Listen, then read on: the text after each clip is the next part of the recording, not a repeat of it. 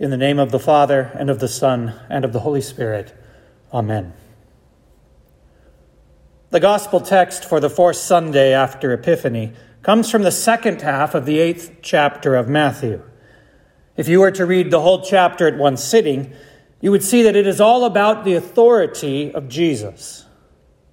When he finished preaching the Sermon on the Mount, the crowds marveled, for Jesus taught them as one having authority and not as the scribes. When he had come down from the mountain, a leper approached Jesus, saying, "Lord, if you are willing, you can, that is, you have the authority and power to make me clean." Jesus said, "I can and I will. Go, show yourself to the priests." He has authority over sickness and disease. Then a centurion approached, saying, "I too am a man under authority. Just as you told the leper to go, I also tell my soldiers and slaves to go, and they go. So only say the word, and my child will be healed." Jesus said to the commander of 100 soldiers, "You go. Your child will live." Jesus has authority over the kings and rulers of this world. Then in our text this morning, the wind and the waves departed at Jesus' word. The disciples marveled, saying, "What sort of man is this, with authority over the wind and the sea?" And if you read the last story in the chapter, Jesus demonstrates that his authority extends even beyond men, rulers, and kingdoms, sickness and storms, even beyond the sphere of earthly things. As he is casting out demons from 2 men, the spirits beg him, saying, "If you cast us out, permit us to go away into that herd of swine." And Jesus said to them, "Go," and they went. Jesus even has authority over the legions of hell. In contrast to Jesus, we have the disciples who demonstrate again and again in the Gospels that they have no authority over any of these things.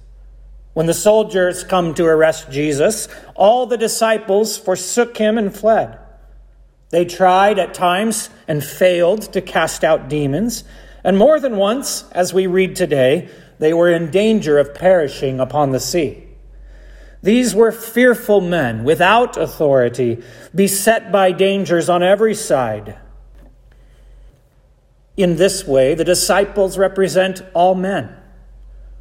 We are subject to the ravages of sin, powerless against disease and calamity, an easy prey for the devil and his wiles.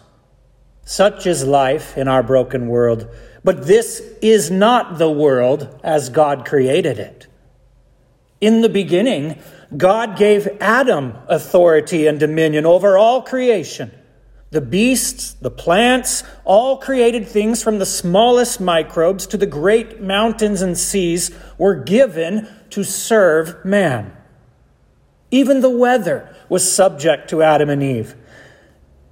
Yet though they were king and queen over everything that God had made, they were not content.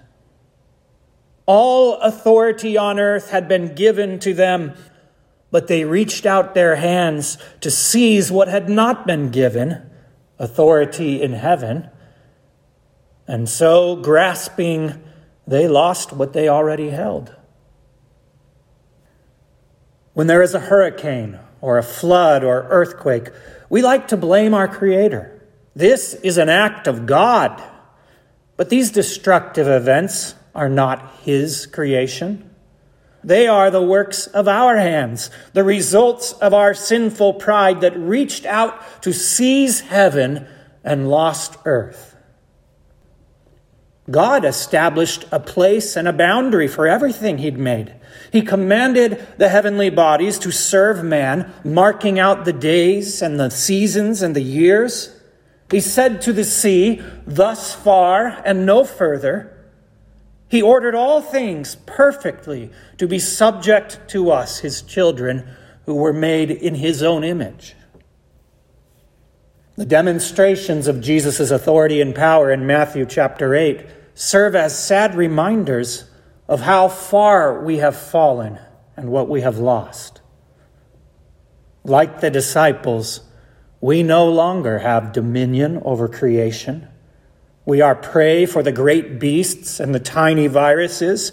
We are stricken by the sun, buffeted by the winds, and tossed by the angry waves. Those things that were created to serve the children of God now exercise dominion over us. And so Jesus rebuked the winds and the sea. Why? You might say they were misbehaving, acting outside of God's intended order, threatening to destroy his people. This is not the purpose for which the sea was created. Jesus rebukes the sea, but we might say it's not the sea's fault. The Bible says that creation was subjected to futility, to decay and bondage unwillingly. In fact, the whole creation groans and labors as with birth pangs, waiting for the revealing of the sons of God. After Jesus rebuked the storm, there was immediately a great calm. And the disciples marveled, asking, "What sort of man is this, that even the winds and sea obey him?" Maybe it was a rhetorical question, but we could answer, he is true God. That's who he is. And that is a right answer. But more to the point here, what sort of man is this? True man. That is what the disciples were witnessing. Man as he was created to be, the image and likeness of God himself, not seen on earth since Adam, the ruler over all creation, exercising his God-given dominion over all things on earth. In chapter 14, the disciples would witness this once again, but this time Jesus would be walking on the water, demonstrating that it was under his authority, under his feet, subject to him, the only true man to walk the earth after the loss of Eden.